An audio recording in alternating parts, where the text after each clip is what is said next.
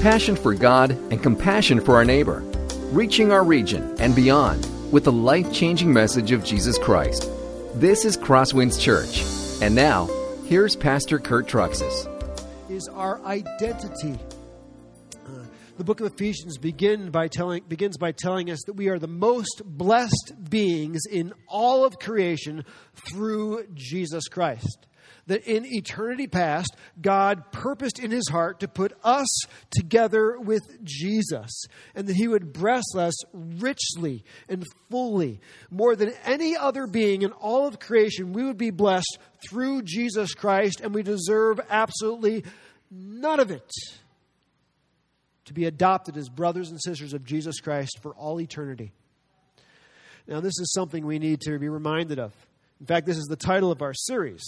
The title of this series is called, Who Am I? And the answer is the most blessed being in all of creation through Jesus. We need to know this when we're trying to struggle to pay the bills, when we're trying to struggle to drain the basement, when we're trying to get the mud out of our garage, when we're trying to figure out how to put it all together because life seems so overwhelming and so oppressive, and we feel like we're just a cog in a really complex machine that doesn't make a difference.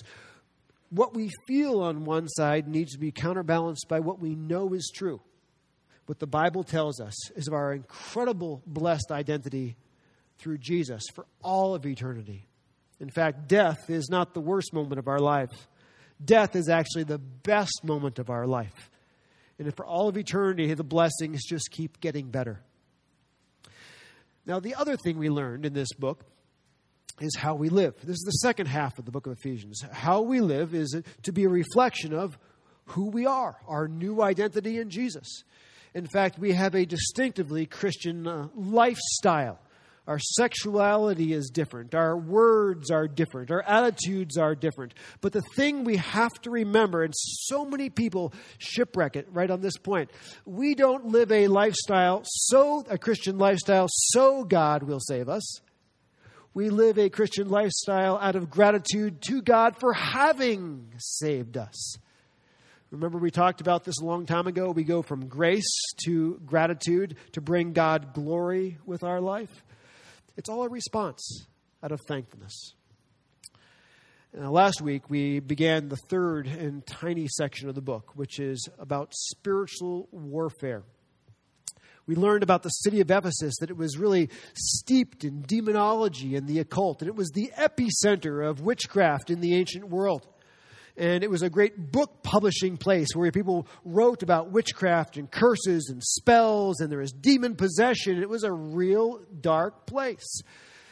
And when Paul came into the city and he began preaching the gospel of Jesus Christ, and the word of God did its work, and people were born again, and the church began to grow. This church is growing in what is literally Satan's living room. And he is not happy about it one bit. And so Satan was attacking back and providing trials and temptations for the church in Ephesus.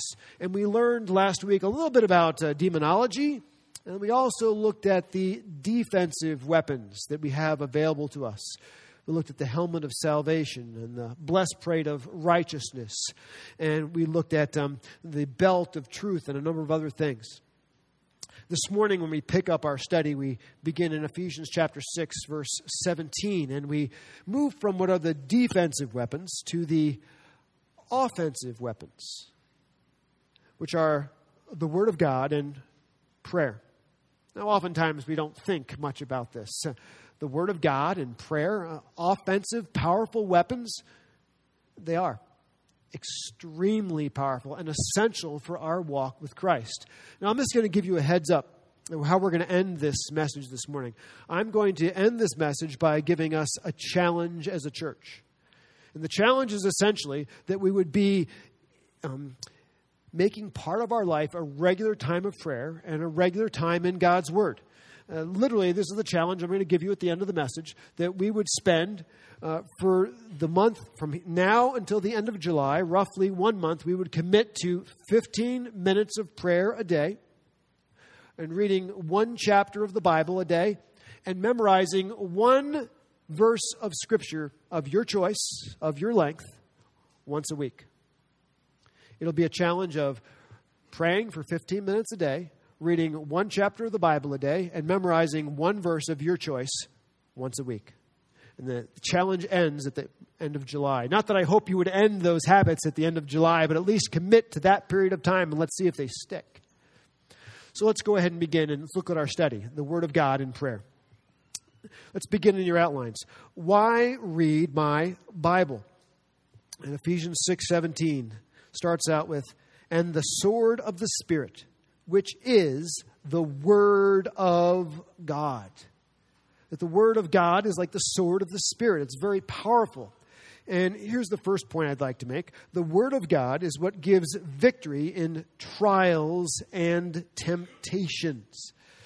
We know that, not all the time, but some of the time, that Satan and his demons are behind the trials and temptations we face in life. We saw this with Job, the trial of losing his family and losing his business and losing his health. Who was behind all that? Well, God allowed Satan to hamper and produce the trials in Job's life. And temptations. Who is behind many of the temptations we face? Satan. Now, what we find is that the Word of God is a powerful combatant when we face those trials and temptations. We saw this with Jesus at the beginning of his ministry. He spent, remember, 40 days in the wilderness. And was he going through a trial? Yes. The guy hadn't eaten for 40 days. I mean, Jesus is dangling between life and death. I can barely go between 40 minutes without food. And here is Jesus with 40 days without food. And so he is weak. And it's in the midst of his times of greatest weakness when Satan begins to attack him with his sorest temptations.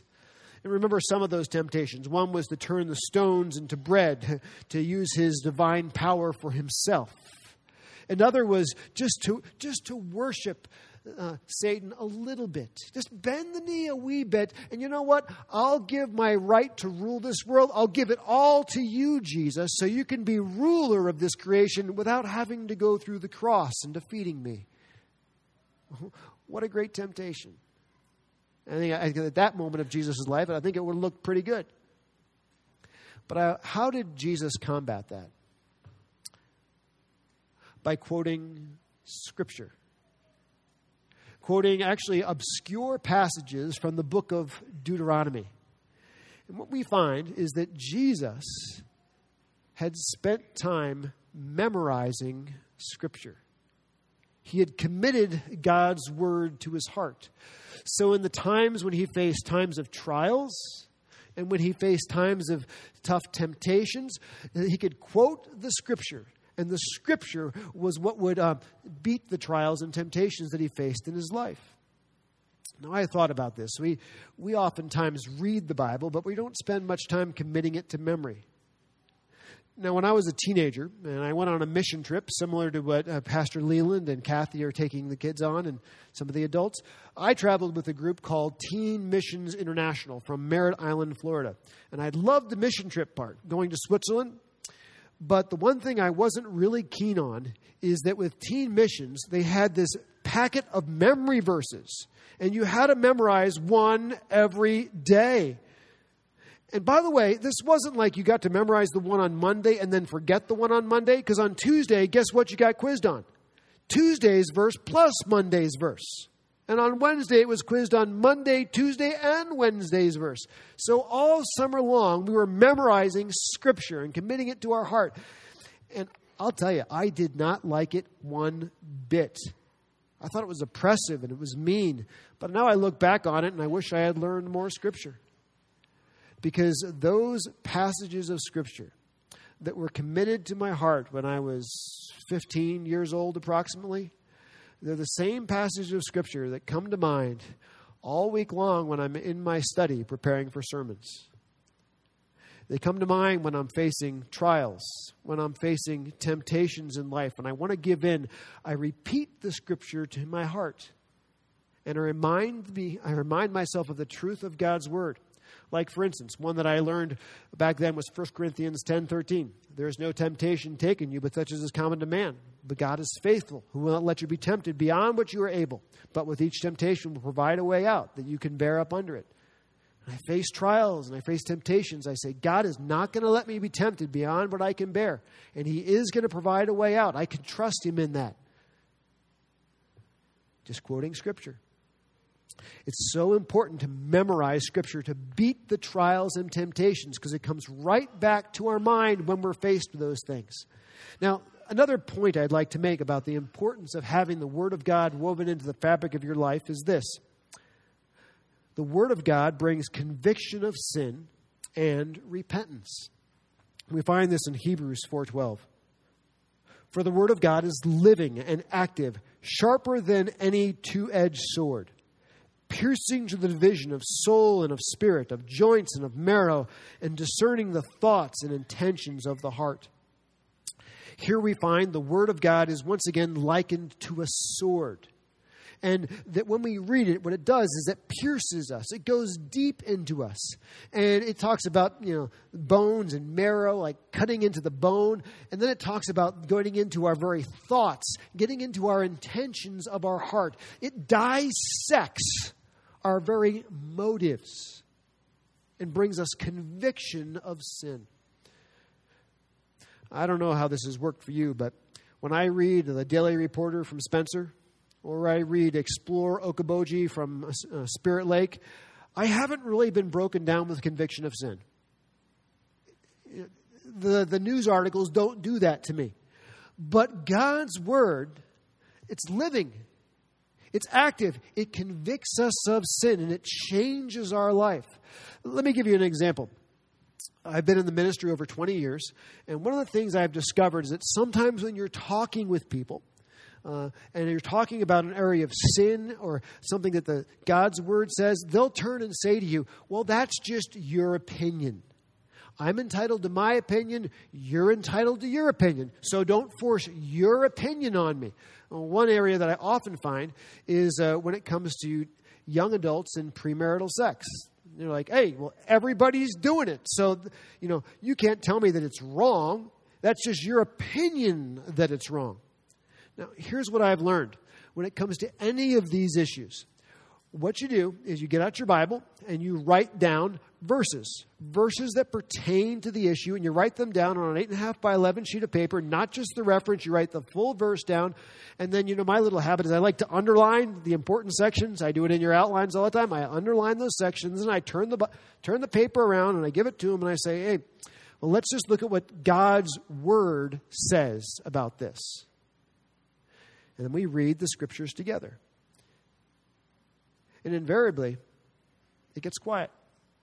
Because all of a sudden, God's Word is doing its work. It's piercing into the hearts, the thoughts, and intentions of someone's life. So God's Word is what provides us conviction of sin, and it brings us to repentance. It's alive and it's active. Another thing I wanted to point out about the importance of weaving God's Word into our life is that the Word of God is what creates spiritual life. 1 Peter 1:23 says, since you have been born again, not of perishable seed, but of imperishable, how? Through the living and abiding Word of God.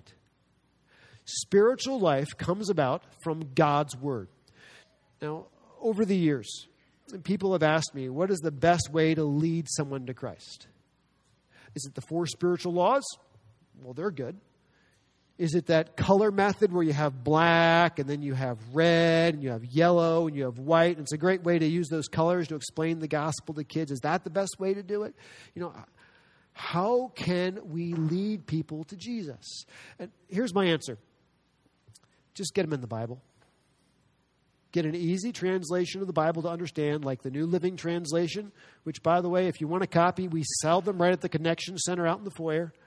Just get them in the Bible and just read through a book like Ephesians. Just read with them. Chapter 1, chapter 2, chapter 3. You say, well, is that all it's going to take? The Word of God is living and active. The Word of God is what creates spiritual life. It's not our responsibility to create it. God will use His Word to do that. It's alive. By the way, this is one of the reasons that as a church we preach through Scripture. We go line by line, verse by verse. And the reason is because I believe that spiritual life will come about from God's word as it is preached, as it is proclaimed. That's our strategy. That's our game plan. That's what we stick to.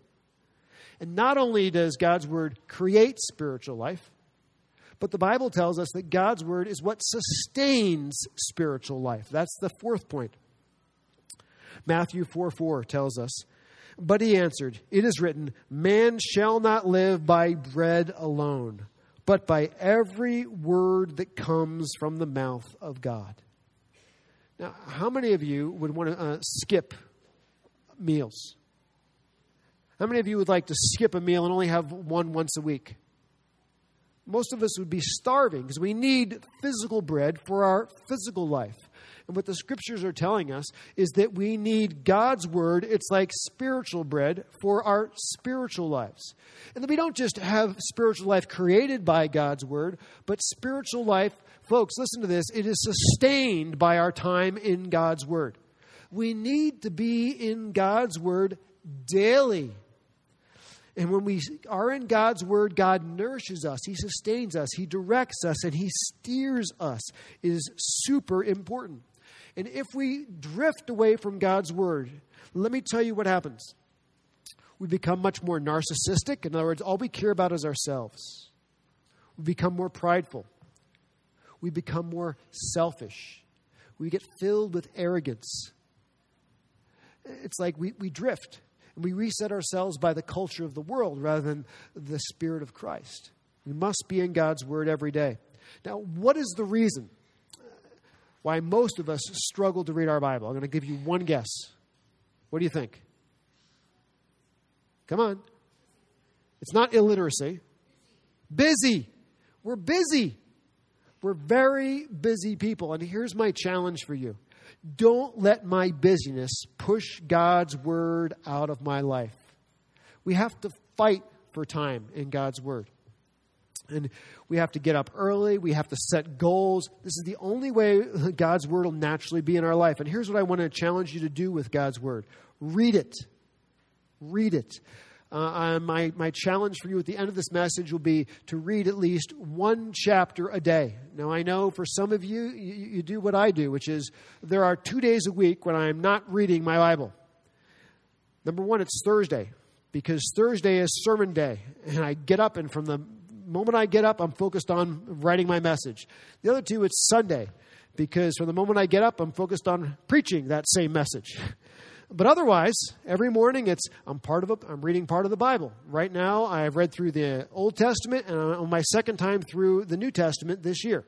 That's my goal. I set my goal, and that's the pace I go after. Not only do we need to read it, but the other thing is to think about it. It's like we don't just stuff food into our mouth and swallow, do we? What do we do with it? We chew on it. Chew on God's word. That means when you read it again. Read it slowly. Read it 3 times. Read it 4 times. Highlight it. Put notes in your Bible, whatever it takes to masticate on it. Go ahead and have a journal and write down in your own words what that verse is saying to you. Because we can read it, but we don't necessarily digest it unless we chew on it for a while. And the longer we chew, the more it applies to us. And lastly is this. We talked about memorizing it. Getting in the habit of regularly memorizing verses of God's word that God will use at times of trials and temptation. He brings back to our mind so we can do battle with Satan and we can do battle with discouragement. What does it say? Psalm 119:11. I have stored up your word in my heart that I might not sin against you. That's exactly the strategy that Jesus followed when he was tempted for 40 days in the wilderness. Quoting God's word. It's the same strategy we need. Now, we talked a little bit about the importance of weaving the Bible into the fabric of our lives. Let's look at the other side. Prayer. How should I pray? Ephesians 6:18-20 says, praying at all times in the Spirit, with all prayer and supplication. To that end, keep alert with all perseverance, making supplication for all the saints, and also for me, that words may be given to me in opening my mouth boldly to proclaim the mystery of the gospel, for which I am an ambassador in chains, that I may declare it boldly as I ought. How many of you get those updates from the Caring Bridge? People who have cancer. How many of you get updates off the prayer chain on the city here at the church? Okay, a number of you. And if you don't, by the way, I want to encourage you to join the city, which is our social network system. It's free to have an account. And you can go to the prayer chain group and subscribe to that, and you get the prayer requests of people in the church. Now, oftentimes we say, like, why do that? Okay, so I'm going to stop what I'm doing. I'm going to take 30 seconds to a minute to pray for those needs. But is that going to make a difference? I mean, really? Or is it just gossip? Paul says here, pray. Please pray. Commit to praying. It does make a difference when we pray. That's his whole point here. Now let's look at some of these things. He says, pray all the time. He says, praying at all times. In other words, when you're driving in the car, what do we often do? Put on the radio. Maybe turn off the radio and use that time in prayer to talk to God when we're driving. When you're shopping, pray. Pray about, would God have you buy this, or would he have you buy that? Or maybe he would have you buy nothing at all, which is oftentimes what he tells me when I'm shopping, to save my money. The other thing is when you're paying the bills, pray. Pray about the checks you write. If you're writing a check, write it for somebody and pray for them. And when you're putting your kids to bed, pray over them. Pray a blessing over them as they go to sleep. I'll give you another example. As a husband, pray for your wife. Here's what I'd love to encourage you to do. You know how the alarm goes off and you both sort of get up and you're laying there and you're that half-conscious, comatose state? As a guy, hopefully we get up a little bit earlier than she does. And what I want to encourage you to do is just reach over, put your hand on her shoulder, and take just 30 seconds to pray a prayer of blessing over your wife. Pray that God would give her strength for the day. Pray that God would give her patience with the children. Pray that God would help her disciple the kids and that she would be a godly wife and a godly mother. Bless her and pray for her. Because the Bible tells us to pray about all things. Pray all the time. Let me give you another example. Have you ever gone on a prayer walk? This is something we haven't done this summer, but we've done it in previous summers, and it's one of the things we like to do as a family. We get out and we go for a walk and we pray. We pray for my parents. We pray for the church. We pray for the financial challenge. Anything that's going on, we pray about that as we're walking. Now, here's the neat part. We're guaranteed anonymity because we're always walking, so nobody's ever able to hear the rest of the conversation. Number two, it helps my kids because guess what? They sort of have that ADD thing from Dad. Now, if I was to tell them to take a half hour to sit in the living room and pray, trust me, it would not work. But you go for a prayer walk, we can pray for the neighbors, we can pray for things. It's a great time to be outside, enjoy God's creation, and to pray. Just give you an honest piece of truth here. When I come in the winter, and if I'm able to begin my day for prayer, some people think, well, why don't you come into the sanctuary and sit down and pray in front of the cross? And guys, that doesn't work for me. I have too much energy, even before I have my coffee. You know where I go? I go to the gym and I walk in circles and pray as I walk because that's just the way it works. And he says here, pray all the time. And so that's what we do. Now, incidentally, here he says, pray all the time in the Spirit. I got to wondering, what does it mean to pray in the Spirit? I mean, is there a way to pray without the Spirit? And here's what I think is going on. You remember Ephesus was steeped in demonology. It was a major book publishing platform on witchcraft and spells. And the idea was that if you would be able to get this book and read this spell, it was sort of like a prayer that would be able to curse somebody. If you had to get it just right. Now, Paul says that Christian prayer is different. It's not about just getting the right saying and getting the right formula, and so you get a blessing from God. He says, no, we pray in the Spirit. And maybe you put it this way. We don't pray in mindless recitation. We pray in thoughtful conversation. We don't pray in mindless recitation. We pray in thoughtful conversation. It's not, let me give you 50 Hail Marys, and when I get to number 51, God will answer. We talk to God, and then we listen for the Holy Spirit to talk to our lives. And He brings something to mind, and we keep talking to God. And we go back and forth in a conversation. Now, occasionally in the church, we get guilty of this mindless recitation when it comes to prayers. Sometimes people get little books on prayers, and they say these prayers, and I think like that's the magic formula. When I grew up, my Aunt Kit, she would occasionally come, and she'd be at our house. And Aunt Kit had a German background. And I remember my parents would always ask Aunt Kit if she could say the prayer before the meal. And she'd say it in German. And it was the same prayer every time. In fact, she taught it to me. I memorized it. Herr Degnesine Spicy on my Army Sinderami. Now, I asked my aunt one day, what does it mean? I never got an answer. I'm not too sure she even knew what it meant anymore. But that was the prayer. You had to say that prayer before a meal. And it boiled down to mindless recitation. Folks, it's about we pray all the time in conversation. Now he continues. He says, pray about every need. He says, with all prayer and supplication. You have a need? Pray about it. You have a need for your house? Pray about it. You're struggling with patience. Ask the Holy Spirit to bring you patience. You're struggling in your marriage. Pray about it. You're struggling with a test because you're a student. Pray about it as you're studying. Ask God to help you remember the information and to recall it well when it comes to the test. Struggling with anger. Pray about your anger. You need a car. Pray about that and ask God to provide. Maybe you're not married, so you're thinking, well, who do I pray about? Pray for your future spouse.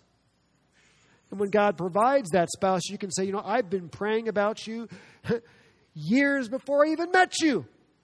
Pray about every need, the Bible says. Now, by the way, what do you think is typically our error? We pray too much or we pray too little? Well, I don't know about you. I'm afraid no one's going to answer on this one, but I think I pray too little. And the Bible tells us that oftentimes we don't have because we simply don't ask in prayer. James 4:2 tells us, you desire and you do not have, so you murder. You covet and cannot not obtain, so you fight and quarrel. You do not have because you do not ask. The Bible says simply pray about every need we have. God will answer prayer. Now this brings us to our third point from this text here. When it doesn't look like God is answering prayer, what do? Keep praying. And here's where the text says this. To that end, keep alert. In other words, don't fall asleep in prayer. With all perseverance, keep praying. What Paul is telling us is we should expect that there are times we are praying about things and it doesn't seem like God is responding to our prayers. And we feel like, why pray? Let's just give up. Because God doesn't seem to hear. God doesn't seem to answer. And he says, no matter what you need to do, stay awake. Drink a cup of coffee and keep praying. Use caffeine. Luke 18 tells us the parable of the unjust judge. And the deal is you've got a widow and she needs justice. And so she comes to the unjust judge and she complains to him. And the deal is he sort of blows her off. The next day she comes back to him and complains to him and he blows her off. And it goes on for quite some time. So finally he's like, man, I just got to get this chick out of my hair. She's a complete annoyance. I'll just give her justice so she goes away. Many people think that's a parable of similarity. The idea is that if we're just such a pest to God, eventually he'll say, I'll just answer that prayer so he'll go away. And that's not a parable of similarity. It's a parable of contrast. In other words, if an unjust judge will give justice to a woman who's pestering him all the time, what will a just judge do for somebody that he loves and cares about? That's us. He will answer our prayers. In fact, I love the way this section of Luke 18 ends. And will not God give justice to his elect who cry out to him day and night? God will respond. Will he delay long over them? I tell you, he will give justice to them speedily. But then he says this, nevertheless, when the Son of Man comes, will he find faith on the earth? In other words, will we still be praying when it seems like God's not answering? Keep praying. Keep seeking him. He will answer. By the way, you need to know that the answer to most prayers is not microwavable. We lived in a house without a microwave for the last 2 weeks. And so I was reacquainted with the microwave and how much I love the microwave because everything's quick. But that's not the way it often works. You see, we pray and ask God to come to our rescue, to provide for our needs, and then it goes on for months, maybe even years, and God doesn't seem to be providing. But what we don't realize is God is answering the prayer. In fact, over here in another part, God has been working on the answer to the prayer. And eventually, 3 months later, 6 months down the later, all of a sudden the paths cross. And we realize God was answering the prayer, but he just didn't reveal the answer to the prayer till 3 months, 6 months, a year later. Don't give up. In fact, what does it say? Therefore, unless you confess your sins to one another and pray for one another that you may be healed, the prayer of a righteous person has great power as it is working. See the process in there? As it is unfolding. Another point we need to take for prayer is this. We're supposed to pray about the needs of other Christians. He says, making supplication, that's for all the saints. In other words, the prayer chain is very biblical. When we asked you to put down your prayer requests on the cards, and then we counted a privilege to pray for you on Monday morning, that's exactly what we're supposed to be doing. When prayers get sent out on the city for us to pray corporately as a body for during the week, that is exactly what we're supposed to be doing to obey the Scripture, to pray for one another. Now, I don't have the answer on how this all works, but there is something, the Bible says, when 2 or 3 gather together and they join their hearts together in prayer, there is something very special about that. And I think about this, I think about Presley. Here we had not just a church, but churches around town, community, and even people around the globe knitting together to pray for a 14-year-old in her battle against cancer. And her miraculously going from cancer markers that were off the chart to cancer markers that were below the chart, and ultimately getting a liver transplant. How does this all happen? I really think God was supernaturally involved, hearing and responding to the corporate prayers of his people, making supplication for all the saints. Prayer does make a difference. And lastly, he says this, pray for my spiritual leaders. Paul says, and pray also for me, that the words may be given to me in opening my mouth boldly to proclaim the mystery of the gospel, for which I am an ambassador in chains, that I may declare it boldly as I ought to speak. One thing is, you need to know that in a church, the ones with the biggest targets on them typically are the pastors, then the elders, and the leaders. And here is why Satan and his demons scheme so sorely against them. Because if you can bring a pastor or church leaders down and get them filled with pride, get them filled with selfishness or arrogance, you can bring a good portion of the church down with them. Now, I have been sort of quiet in this section about my own personal experiences in spiritual warfare and things that I've seen happen. But I can tell you from firsthand experience that Satan does scheme sorely to bring down pastors and leaders. And if he's successful at it, he crushes God's people in that church. So pray for your pastors. And pray also that your pastors and those who are teachers would be able to articulate the gospel clearly and boldly, as Paul says here. That God would use the gifts that they have in a very powerful way. Now, I began by telling you that I was going to close today with a challenge. The challenge is that we would wield in our life the Word of God and prayer. We'd be regularly practicing both of them because the Word of God is what gives us strength in our trials and temptations. The Word of God is what creates spiritual life. It's what sustains our spiritual life. The Word of God is what we need in our life every day. And prayer, the Bible tells us to pray about all things at all times for everyone, praying constantly, and that our prayers will make a difference. So here's my challenge for you. I'm going to give you an opportunity in a moment to affirm that challenge that you're taking it by standing. And we typically don't do that in Crosswinds, but I think this is an appropriate challenge. The challenge is to commit from now to the end of July that we would pray for 15 minutes a day. I mean, literally use a clock so you don't shortchange yourself. The way I'm doing this right now is I set my alarm 15 minutes earlier. I get up, and rather than laying in bed, sort of wondering about things, I pray for 15 minutes. Take that time. And the other challenge is that we would read one chapter of the Bible a day, and that we would memorize one verse of our choosing a week. And if you're looking for some suggested verses, go to my website, Christ to Our Culture, and look under the ministry blog or look under the answers to your questions section. I have a post up there called 40 verses to memorize during the summer months. I'll give you some suggestions of ones you can use. Now, the reason I'm going to ask you to stand if you take this challenge is because it's very good for us. Number one, it'll seal that challenge in our heart. Because when we stand in front of others in church, it seals our commitment.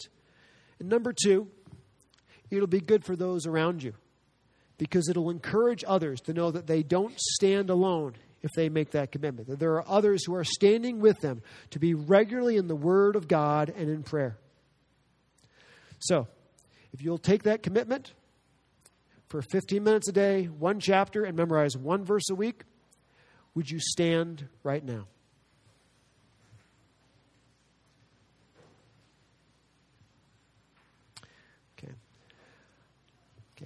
I'm going to pray for you. Dear Jesus, I pray for those who have stood to take the challenge of getting regularly into God's Word and committing it to heart.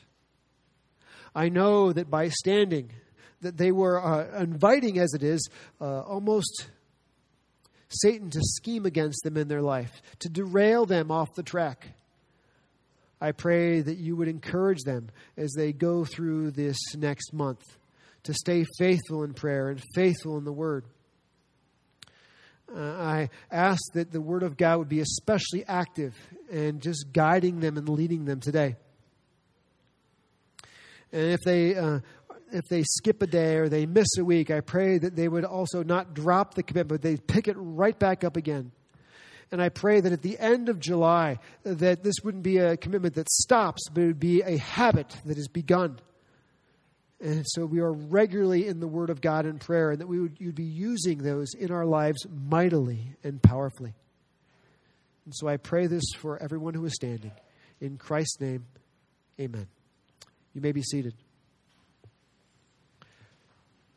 Now, I know a number of you are wondering, where are we going next now that we've finished the book of Ephesians? We're about ready to start a new series called Alternatives to Christianity. I think Jeremy's going to put that up there. Now, one of the things that has happened is many of us are Christians by default. We're Christians because we grew up in Iowa and the churches are on all these different corners. And the problem is the world is getting bigger and we find all these other religions out there. And if we grew up in India, would we be a Hindu? And we start to wonder, if I could take Hinduism and I could take Jesus and put them side by side, would I still choose Christ? What about Buddhism? If I could take Buddhism and put it side by side with Jesus and the gospel, would I still be a Christian? What about Islam? It's one of the fastest growing faiths out there. Would I be a Muslim if I looked at Muslims and Jesus together? What about some of the cults out there? Mormons. Would I be a Mormon? What about a Jehovah's Witness? Would I be a Jehovah's Witness if I could compare it objectively to Jesus? In this next series we're about ready to launch into, which would last about 5 to 6 weeks, we'll look at these alternatives to Christianity and compare them to the gospel message. And I trust that you will come away greatly encouraged in the truth of the gospel and confident in your faiths in the midst of the very pluralistic world we live in. Let me pray. Dear Jesus, thank you for those who have made a commitment this morning. I pray that you would encourage them in their walk in Christ and as they try to memorize Scripture. And we thank you for this worship service, and we thank you especially for the book of Ephesians. We ask this all in Christ's name. Amen. This has been a presentation of Crosswinds Church. More of Pastor Kurt's sermons can be found online at crosswinds.tv. Thanks for being with us, and may God continue to enrich your life.